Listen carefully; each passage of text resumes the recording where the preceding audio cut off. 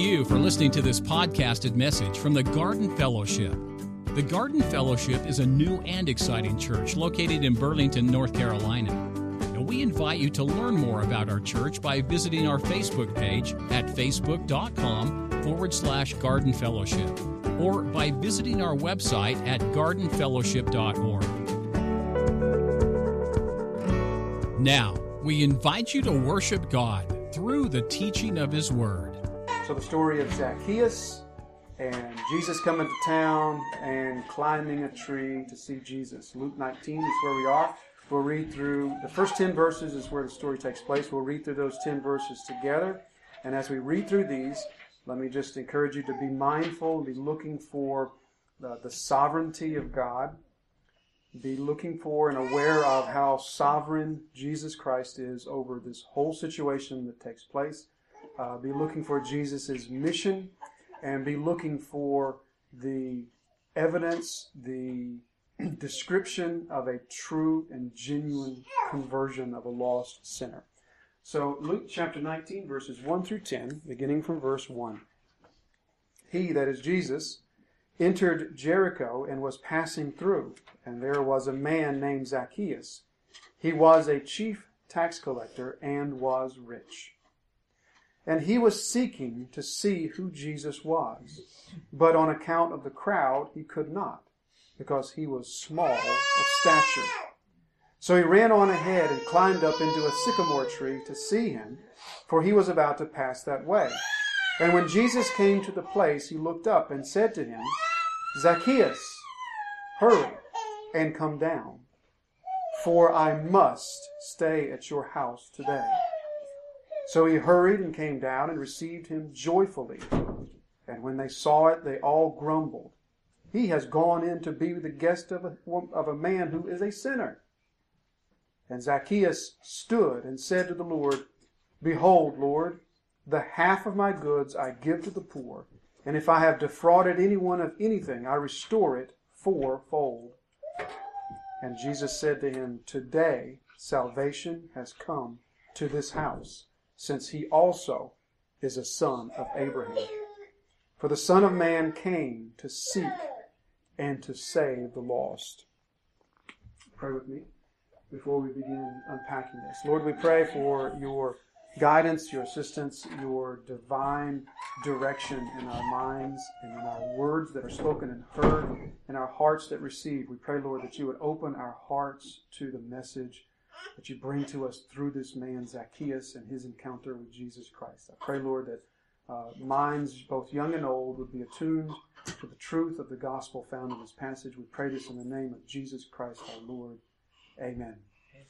This is the final picture of Jesus' ministry that Luke wants to paint for us.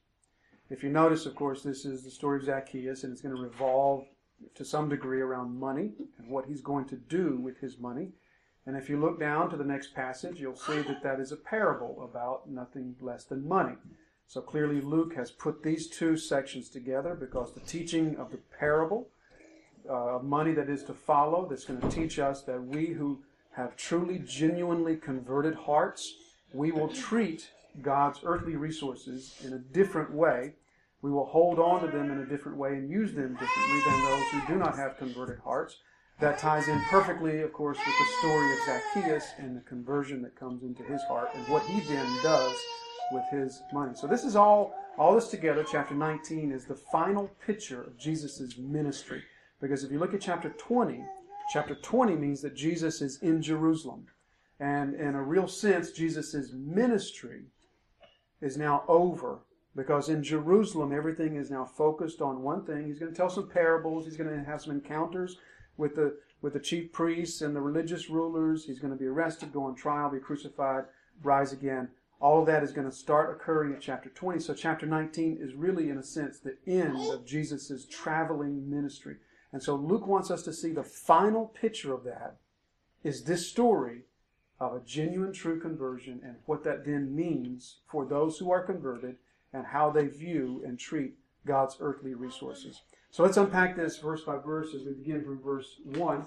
Jesus entered Jericho. You remember previously at the end of chapter 18, the story of blind Bartimaeus. Luke has that occurring as Jesus is approaching Jericho. So now blind Bartimaeus is following Jesus. He's now part of this great crowd that's entering into Jericho with Jesus. He enters into Jericho. So just a word or two about the city of Jericho before we begin. That'll have a little bit of impact on our understanding of the passage. Jericho, we remember Jericho, of course, from the Old Testament. What happens to Jericho in the Old Testament? Anybody know? They march around it, and the walls fall down, and the Israelites take the city. This is the same Jericho in a sense. Jericho was destroyed, but it was rebuilt not on the same site. It was rebuilt a little away from that site, but it is the same city, kept the same name. And it is a walled city like the old city of Jericho. But the old ruins of Jericho are a little bit down the way from this Jericho. So Jesus enters into this Jericho. And something to know about this town is that you probably heard about the treacherous roads leading to Jericho from Jerusalem, and the boulders and the rocks, and how that makes such a great place for robbers and bandits to attack people. Well, one of the reasons that took place was, of course, it was, in fact, a good place to rob people and surprise people and mug them. But also, one of the reasons that it was known for such crime was because Jericho was such an affluent place. It was a very international sort of city. It was a multi-ethnic sort of city. And the reason for that, and the reason for its wealth, was because it sat at the perfect crossroads for this section of the ancient world. It sat at the crossroads of the road that would lead north to Damascus and then Tyre and Sidon, some great wealthy trading ports there. To the east would be the road to Jerusalem, and then on to Caesarea and Joppa. To the west would be the road to the Mediterranean Sea, so lots of trading and ports there. And then to the south was the road to Egypt. So it sat at the crossroads of a lot of wealthy travel and trade that took place. So that made the city to be a very international sort of place, multi-ethnic sort of place. It also caused the city to be a place of great wealth. And because there was a lot of trade, travelers coming in and out, that led to a lot of crime. So this was the city of Jericho in which Jesus was approaching, a wealthy sort of place, the sort of place in which Jesus is going to encounter lots of Jews, but then lots of non-Jews as well. So he enters into Jericho, and he was passing through, and there was a man named Zacchaeus.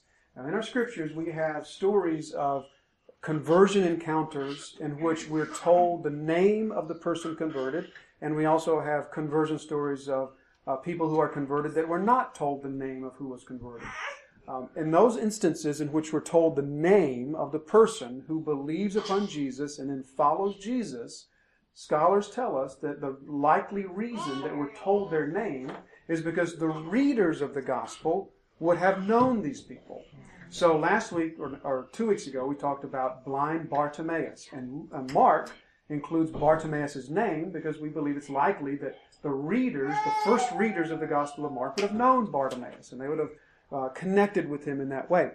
Luke includes the name of Zacchaeus. By the way, this is the only place that the story of Zacchaeus shows up. Matthew, Mark, and John do not include this story, but it is unique to Luke. And Luke includes his name, and there's 2 reasons why we think that Luke includes his name. One's going to be very obvious, and the other has to do with what we just said, that it is likely that the readers of Luke's gospel would have known Zacchaeus and related to him and resonated with that. Oh, this is Zacchaeus. We know Zacchaeus. Here's his conversion story.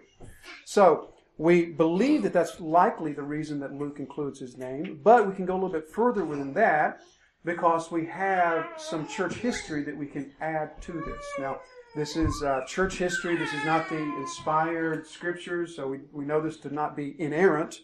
But at the same time, there was an ancient father of the church named by the name of Clement of Alexandria. He was an ancient father. He was a bishop of Alexandria. He writes to us that this man Zacchaeus goes on to be the pastor of the church at Caesarea. And an interesting note is that Zacchaeus, Pastor Zacchaeus, again, that's not coming to us from the Word of God, but it's coming from church history.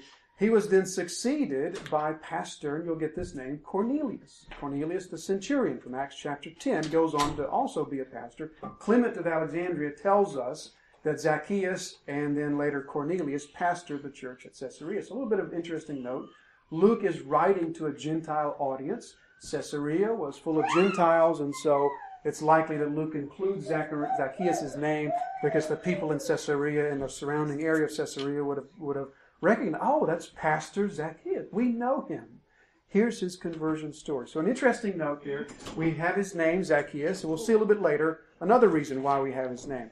But there was a man there named Zacchaeus. Now, Zacchaeus was a chief tax collector. If you've been tracking along with Luke so far, then you know this is not the first time that we have encountered tax collectors in Luke's gospel. It's not the first time, it's not the second time, it's not the third time, it's not the fourth time, and it's not the fifth time. In fact, this is the sixth tax collector in Luke's gospel. 6 tax collectors. Out of all 6 tax collectors that we meet in Luke's gospel, anybody want to take a guess how many of them are portrayed in a spiritually positive way? 2. At first or in general? Well, the whole of the portrayal. Spiritually positive or spiritually negative? Really?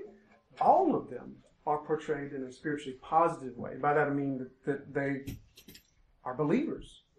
As Zacchaeus is going to be. As chapter 18, remember the tax collector who prayed, and his prayer was a genuine prayer. Or Matthew, who is the tax collector who's called to follow Jesus, and he does. So all of Luke's accounts of tax collectors, all 6 of them, are given to us in a spiritually affirming way. Or spiritually, maybe I phrased the question a little bit in a confusing manner, but they're all shown to us in a spiritually affirming kind of way. So this is the 6th tax collector that we meet. And in many ways, this is the apex of the tax collectors. This is the climax. This is the ultimate tax collector. So, ironically, or perhaps not ironically, he is the chief tax collector. The chief tax collector story is the chief tax collector. Everything's sort of built up to Zacchaeus. In fact, I'll go a little bit further and say that everything from chapter 1 has built up to this encounter with Zacchaeus. Zacchaeus, the story of Zacchaeus, in a sense, is the climax of Jesus' earthly ministry, of course, prior to the cross. You know, oftentimes we have those passages of Scripture that we like to point to and say that's like a little microcosm of the gospel, a little compact version of the gospel. John 3:16, for God so loved the world that he gave his only begotten Son, that whosoever would believe in him should not perish but have eternal life. Or Galatians 2:20, I have been crucified with Christ. It's no longer I who live, but Christ lives in me. And the life I now live in the flesh, I live by faith in the Son of God who loved me and gave himself for me. Little microcosms of the gospel that we could say, look, this doesn't have every nook and cranny of what we are to know, but the foundation is here. The basis of the entire gospel is here. In Luke's gospel, this is it.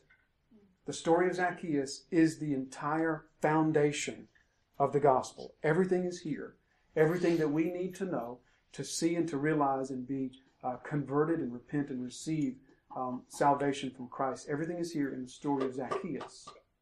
And he is the ultimate story of a tax collector, one who is shunned and scorned and hated and spurned.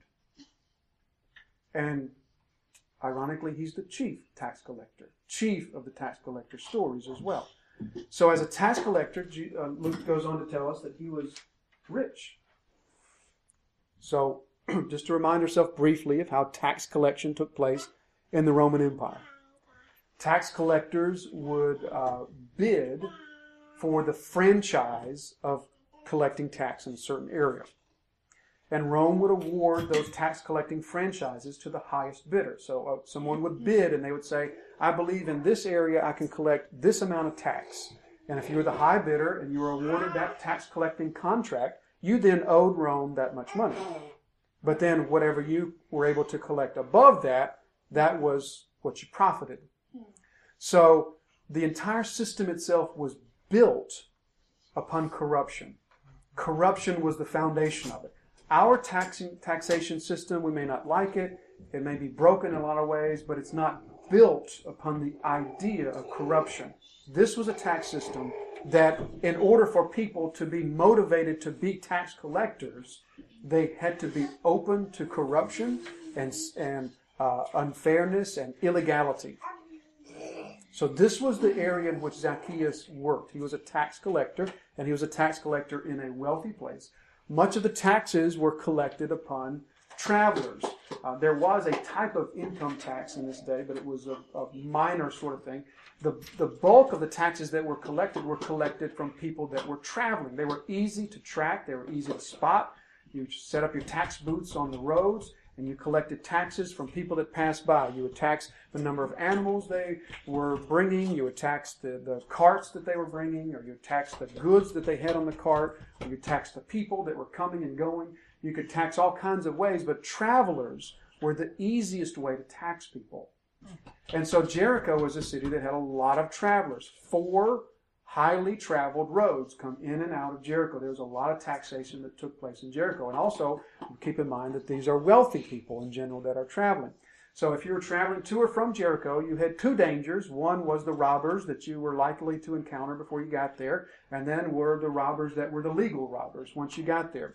So this was the city of Jericho. Zacchaeus engaged in this type of activity, and not only did he do this and get wealthy from his business of tax collection, but he also got wealthy from the illegal parts of his tax collection, because all tax collectors in this day were widely known to be corrupt and to collect more taxes than were necessary.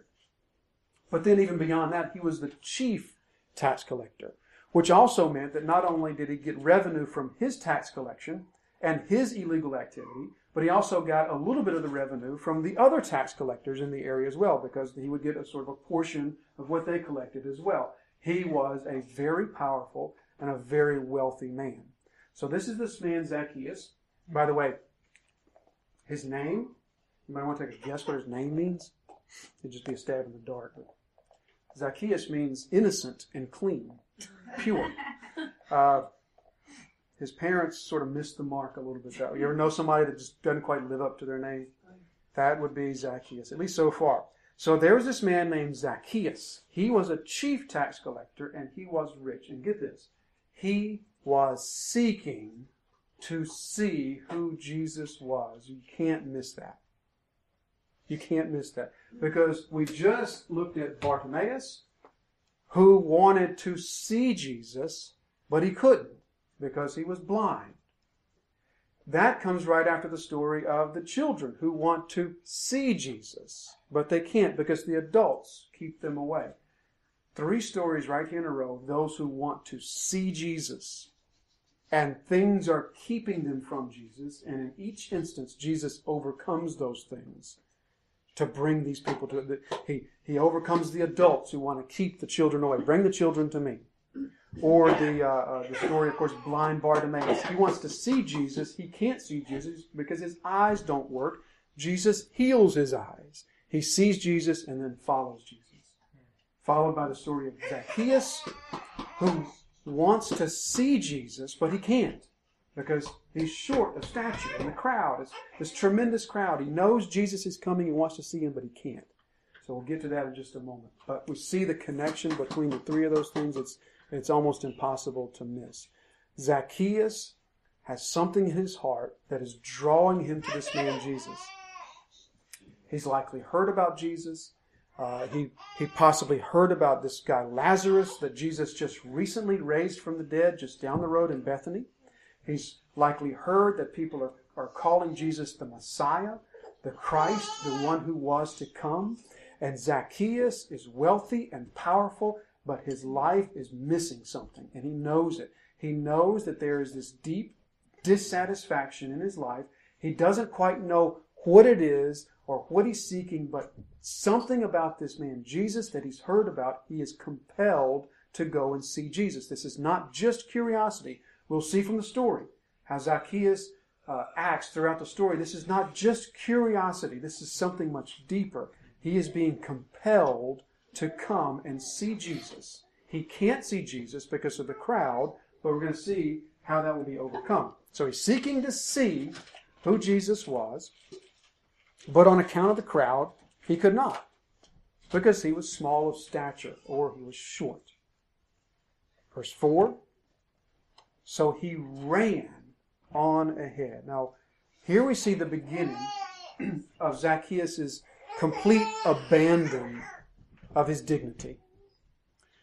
If you think back to Luke chapter 15, remember the story of the prodigal son and the father who runs. His son is coming home, and the father runs to get to the son before the villagers. Because here is a man returning back who has disgraced the entire village, and he's a fatherless person. So they are going to converge on him, but the father runs to get to him first, to wrap his arms around him, declare him his son, and absorb the indignity that was due to the son. But we talked about what a disgrace it was considered for men of this culture to run. And the reason it was a disgrace was because they considered it disgraceful for a man's legs to be seen, to show. In fact, the robe that a man wears was literally called that which covers my shame, or that which covers my disgrace. So this father runs, showing his legs, showing his indignity, in order to cover the son. Here Zacchaeus does the same thing. Throwing dignity and pride aside, he runs. He sees where the crowd is going. Remember, this is a tremendous crowd. Not only are all these people following Jesus, who are his disciples, or curious to know about him, but also it's the Passover, and everybody's making their way towards Jerusalem for the Passover. So this huge crowd is coming, and Zacchaeus sees it. He wants to see Jesus. He can't see Jesus, but he sees where the crowd is going. He looks ahead. He sees this tree, and he gets an idea. And he runs to the tree. He gets to the tree, and he climbs into this sycamore tree, not like our North American sycamore tree, but something more like a mulberry tree or an oak tree, perhaps. Low branches, easy sort of tree to climb. Zacchaeus would have needed an easy tree to climb. So he runs ahead, he climbs into this sycamore tree. Now, if it was disgraceful for a man to show their legs while running, think of how disgraceful it would be for a man to show his legs while climbing a tree. Zacchaeus has completely abandoned his pride. He's completely abandoned his dignity, and he will do whatever he has to do to see Jesus. So he climbs into the tree where Jesus was about to pass that way. So now, here's this man Zacchaeus, wealthy, powerful within the town of Jericho, but he is missing something major in his life, and he knows it. And he hears about this man whose reputation is bigger than life. He is known to have power over the weather. He's known to have power over demons. He's known to cleanse lepers, heal the sick. He has even been known to raise the dead. He's got a reputation that is larger than life. He's heard about this man, Jesus, and he's compelled to see him for some reason by chance. He's coming through Jericho. By chance, Zacchaeus sees the crowd. And maybe, if I climb the right tree, maybe I can get a glimpse of him. So put yourself in that frame of mind. So now, when Jesus, verse 5, when Jesus came to the place, he looked straight at him and said, "Hey, you in the tree, come on down." Is that what he says? He says, Zacchaeus. Here's a man larger than life. For some reason, Zacchaeus has got to see him. And he, by chance, catches a glimpse of him from a tree. And Jesus walks straight to the tree, looks right at him, and speaks his name. Zacchaeus, hurry and come down. I don't think he had to say hurry. In fact, it's probably somewhat amazing that Zacchaeus didn't take the fast way down the tree, without using any branches to get down, just falling.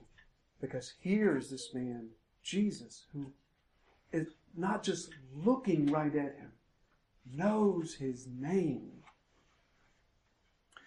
That would in itself have distinguished Jesus as a prophet, because that's what people in these days expected prophets to be like. They expected prophets to know things that otherwise they couldn't have known.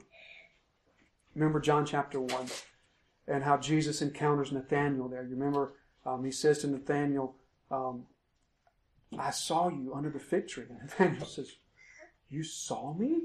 Surely you are the one that we've been waiting for, because Jesus had this knowledge of Nathanael that he shouldn't have had. And so he sees him, therefore, as at least a prophet. Or John chapter 4, you remember the woman at the well. And Jesus says to the woman, go and get your husband. I don't have a husband. Oh, you got that right, because you have had 5 husbands, and the one that you live with now is not even your husband. And what is her response? Sir, I perceive you to be a prophet. Because that's what prophets did. Prophets knew what you couldn't otherwise know. So he, at the very minimum now, has established himself as being a prophet of God. Zacchaeus, hurry and come down. Now get this. For I, what's that word?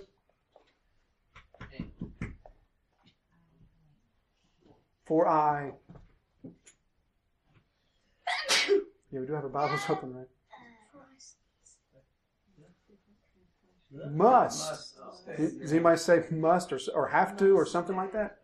For I must stay at your house. This is something that Greek scholars will tell us. It's called the divine necessity. And it's something that shows up in the Greek language throughout the Gospels and throughout, in fact, the epistles as well. It's transliterated as DEI, day. But what it means is it carries this meaning of divine necessity, or it is necessary that this thing happens. It is beyond debate that this thing happens. It has to be that this is what happens. So Jesus looks right at him. Zacchaeus, come on down, hurry up, for it is necessary that I stay at your house. You see the sovereignty of God over this whole situation. This encounter with Zacchaeus and Jesus, it is not this random sort of encounter in a crowd. God has planted a sycamore tree 60 years ago that would grow in this spot so that Zacchaeus could climb it and meet Jesus on this day in this spot. It is necessary that this happens today, Zacchaeus, so hurry up and come down, because it is necessary that I stay at your house. That word stay literally is translated from a word that literally means to loose one's clothing. So Jesus isn't going just to spend an hour and eat a meal. He's going to sleep. He's going there to stay the night at Zacchaeus' place. Now, in our culture today, it's considered rude to invite yourself over to other people's house. Happens from time to time after church. Probably lots of kids here. You know, same thing happens with ours. They'll come and they'll say, hey, we were just invited to so-and-so's house. Like, were you invited, or did you invite yourself? Because it's considered rude to invite ourselves over to other people's house. Well, in Jesus' culture, it was the same thing. It was also considered rude to invite yourself to someone else's house. But Jesus is not worried about cultural parameters here. He's not worried about cultural etiquette or being polite. It is necessary, Zacchaeus, for me to come and stay at your house. Why? Because this was appointed before that sycamore tree was created. This was appointed before this world was created, that I would go to your house today. So, verse 8, so he hurried and came down. Now, I'm reminded there of the previous story, blind Bartimaeus. You may remember that in Mark's account of the conversion of Bartimaeus, Mark says that Jesus called to Bartimaeus. Bartimaeus threw down his cloak and ran to Jesus. Zacchaeus does the same thing. He hurries and he runs to Jesus. This is the response of a converted person. This is a response of a person who is responding to Holy Spirit in their heart, acting upon their desires and acting upon their hearts. Is there is no keeping them away from Jesus. Oftentimes, and I know we've all been there in these situations where you have a lost friend or acquaintance or family member, and you encourage and you ask, and please come to church with me. I'll think about it. Okay, yeah, I'll plan to come Sunday, and then they don't. Okay, well, I'll plan to come next Sunday, and they don't. This is the response of a person that Holy Spirit is working in their heart. You can't keep them from Jesus. This past week I was meeting with an individual in a counseling situation, and this individual's talking with me about some issues, problems in their life. One of the things is that, of course, there's lots of marital problems, and his wife has never been to church since he's known her. As far as he knows, she's never been to church in her life. But yet, here's the question that this person asked me: do you think my wife is saved? And it's like, what planet are you on? Those who belong to Christ Jesus, you can't keep them away from Jesus. It's not a matter of, oh, I've been busy for the last 14 years, and one day I'll get around to coming to church. Or it's not a matter of, oh, I don't like that church because of this, or I don't like that church because of the pastor or the singing over there, or that was located too far from my house. If we belong to Jesus Christ, there is no keeping us away from Him and from His people. So he hurries down and he runs to Jesus and he receives Him joyfully. Probably, I would say, the first true joy in Zacchaeus' life. Surely he's been happy, his wealth has bought him lots of nice things and lots of good pleasures, but this is the first time he's experienced true joy. So he receives Him joyfully. Verse 7, and when they saw it, they all rejoiced at the grace and mercy of God. They grumbled. He has gone in to be the guest of a man who was a sinner. Now, I take it from verse 7 to verse 8, my understanding is that some time passes between those two verses. It seems to me that should probably start a new paragraph, maybe. Because we're going to see real quickly that Zacchaeus is going to stand up and say some things to Jesus. So it doesn't make sense that Zacchaeus is sitting down in the middle of the crowd. It seems like the scene has changed places. They're now at Zacchaeus' house. They have shared a meal or in the process of sharing a meal, whatever the case may be. But it seems like some significant amount of time has passed between verse 7 and verse 8. And in verse 8, we are going to begin seeing a completely converted human being. And the first thing that we should notice about this is what takes place, what is narrated to us between verse 7 and 8. What does it say between verse 7 and 8? Nothing. Verse 7, Zacchaeus is being grumbled and complained about. He's just come into Jesus' presence. Verse 8 begins the narration of Zacchaeus' true conversion. And Luke doesn't tell us anything about what Jesus says, about what Zacchaeus asks him about. It doesn't tell us anything about the conversation that takes place between Jesus and Zacchaeus. Certainly there was lots of conversation, but Luke tells us none of that. Perhaps I think the reason for that is that we're not intended to focus on what Jesus said or what Zacchaeus asks, as though, okay, these are the right questions to ask Jesus, these are the right things to say. All that sure is important. I think what Luke wants us to see is it's not a matter of what Zacchaeus asked about or what they talked about. It's a matter of Jesus being there. Jesus is there now, and now salvation is there. And so by just sort of skipping over all of that, we see God is totally sovereign over this situation. Jesus is now here in Jericho. Jesus is now here in Zacchaeus' house. Now Zacchaeus is saved and he's following Jesus. So verse 8, Zacchaeus stood and said to the Lord. Now that word stood is, our English word is not strong enough for it. In English, the word stand can mean a couple of different things, can it? It can mean a position in which your weight is on your legs and on your feet. You know, you're not sitting, you're not kneeling, you're not lying down, you're standing. But in English, it can also be metaphorical, can it? It can mean that you take a stand, that you stood for something, right? The word that Luke uses only means that. It means that Zacchaeus thought it through, arrived at a conclusion, and took a firm stand upon that conclusion. It means that he gathered himself and he resolved that this was now who he was and the path that he was now taking. It's only a strong metaphorical sense of placing a flag in the ground of your life and saying, from this point forward, this is who I am. So he stood and said to the Lord, behold, Lord, notice of course what he calls Jesus, half of my goods I give to the poor, and if I have defrauded anyone of anything, I restore it fourfold. So let's talk for just a minute about what he's going to do, where he gets that from, and then we'll flesh that out a little bit further. So half of my goods I'm going to give to the poor, and if I've defrauded anyone of anything, I restore it fourfold. You can't help but remember the story that we just heard from chapter 18 about the rich young ruler who could not bring himself to part with his money. He liked the idea of Jesus. He liked the idea of following Jesus. He liked the idea of keeping the law.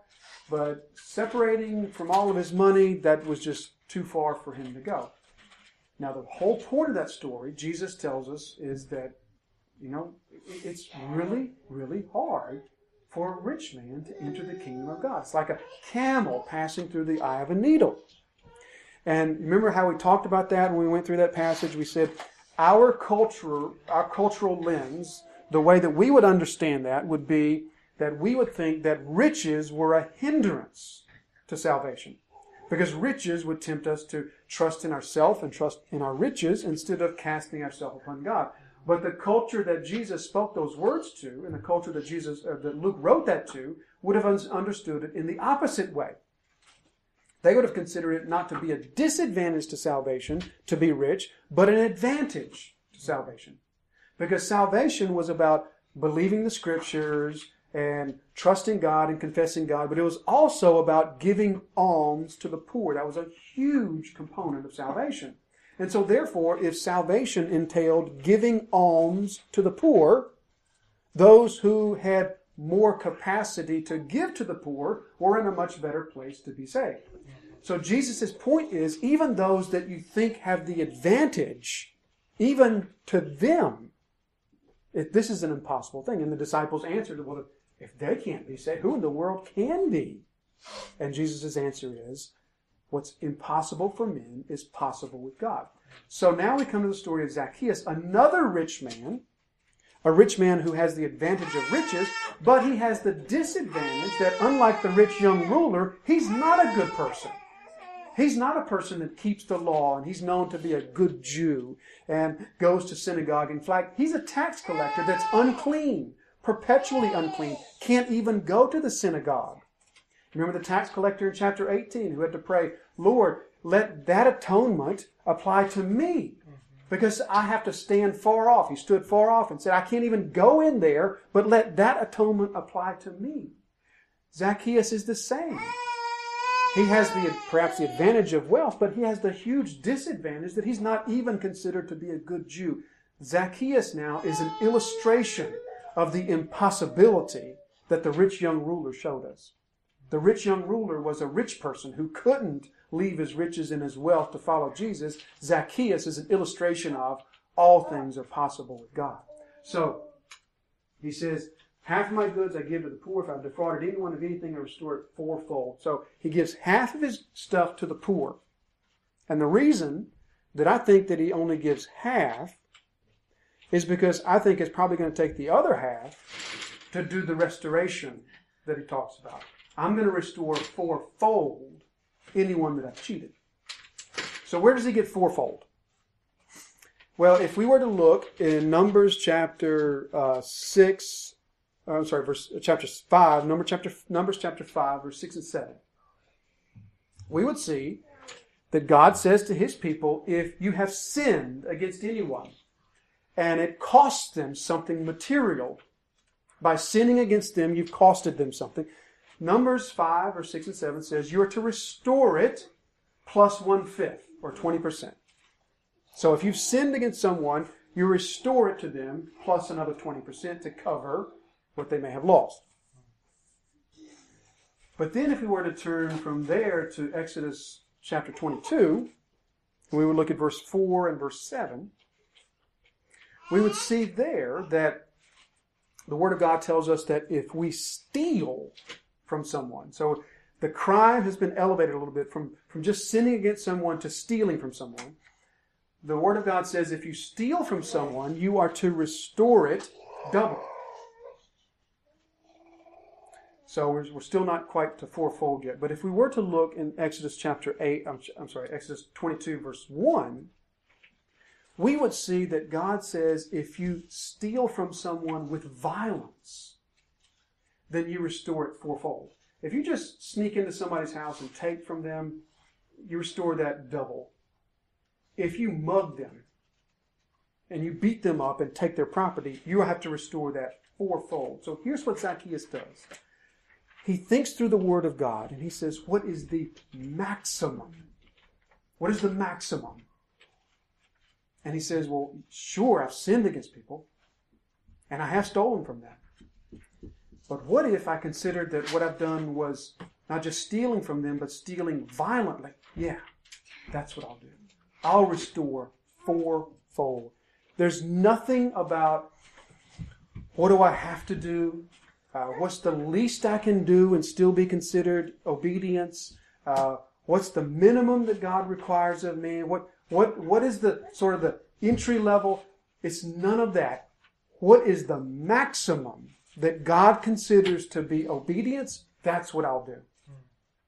I remember, to my shame, some years ago, we lived in Colorado. We owned a little condo there. We sold the condo. We were getting ready to move, and we sold it for a little bit of a profit. And I remember thinking, okay, this profit from the sale of this property, I'm going to tithe part of it to God. But then, there's the question, whenever you sell a property, you sort of make a profit, but then there's some expenses that go along with that. I remember thinking, do I tithe based on the total profit, or do I tithe based on the profit less the expenses that I incurred? And I remember asking a friend, and then just saying, that's the wrong question. What a stupid question. What a stupid question. That's the wrong question to ask. You give God the maximum obedience, because that is what converted people do. Zacchaeus thinks through God's law and says, well, I could restore 20%, and that's probably technically right. I could restore double, and that's certainly technically right. But you know what? I could go further, and I could restore fourfold. That is what converted people do.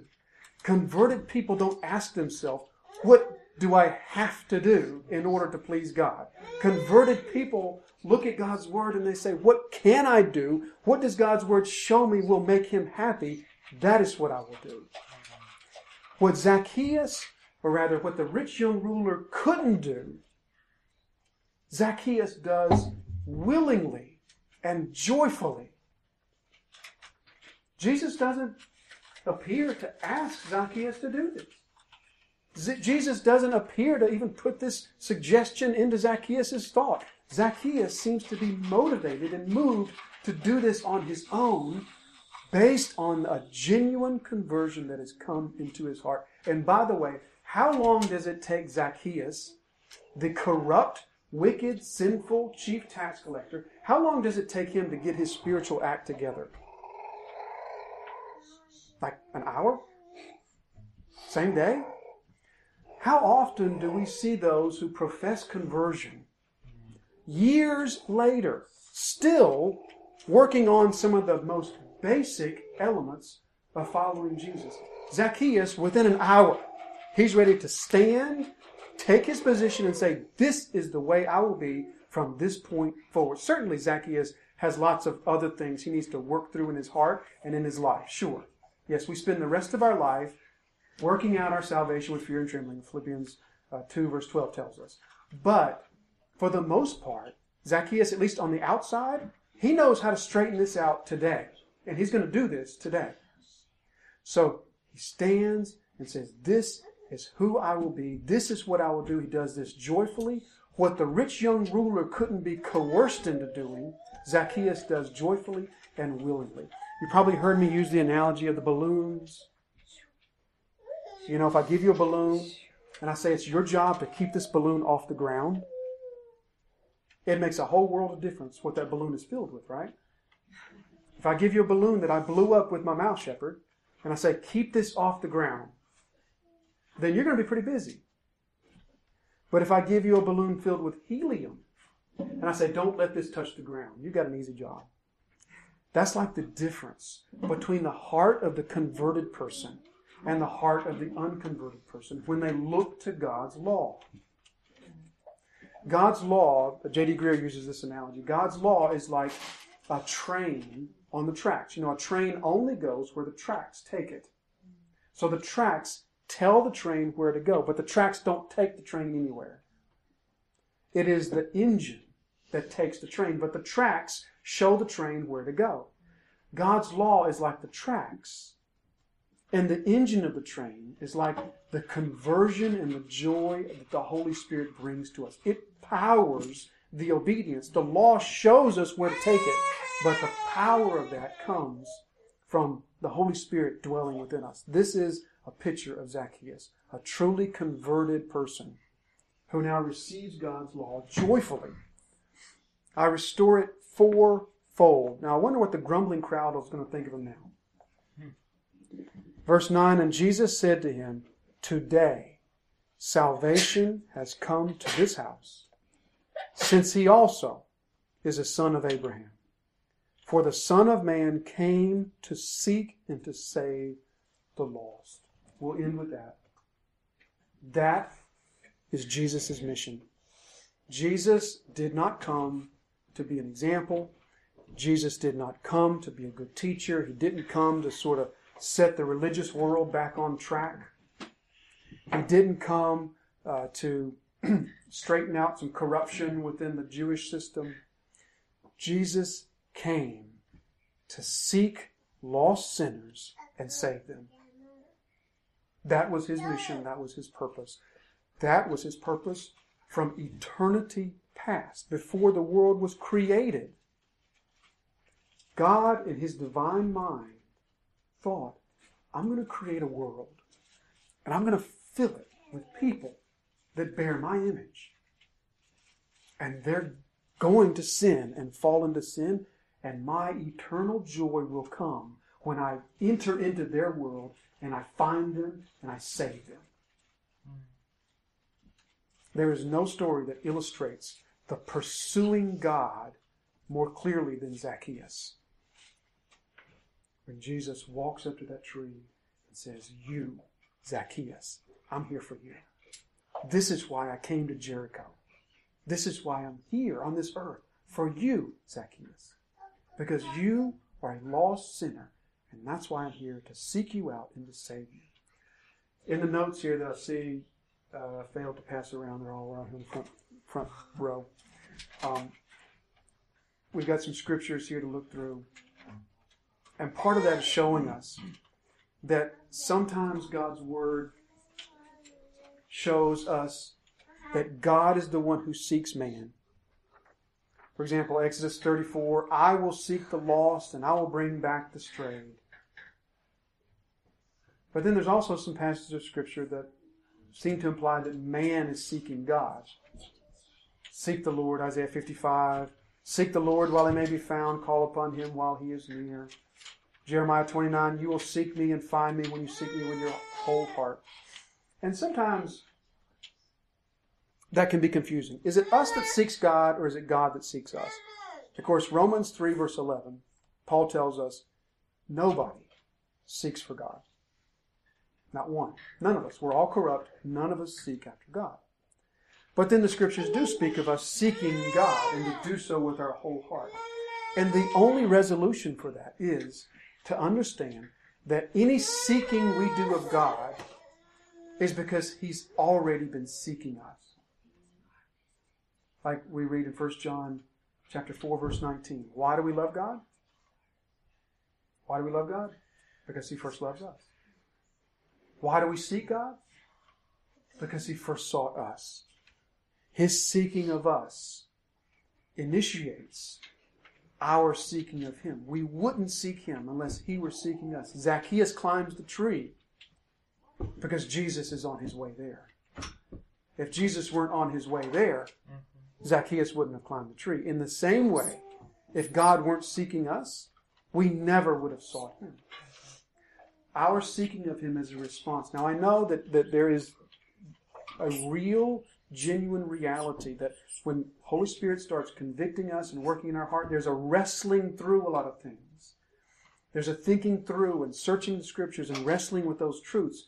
And sometimes we think of that as seeking God. but He is the one who seeks us. He is the great seeker. No other gospel shows that as clearly and as forcefully as Luke. Remember chapter 15? The lost coin, that the woman will not give up until the coin is found. The lost sheep, the shepherd will not give up until the sheep is found. And of course, the lost son. No other gospel shows us as clearly that Jesus Christ is the seeker and the saver of lost sinners.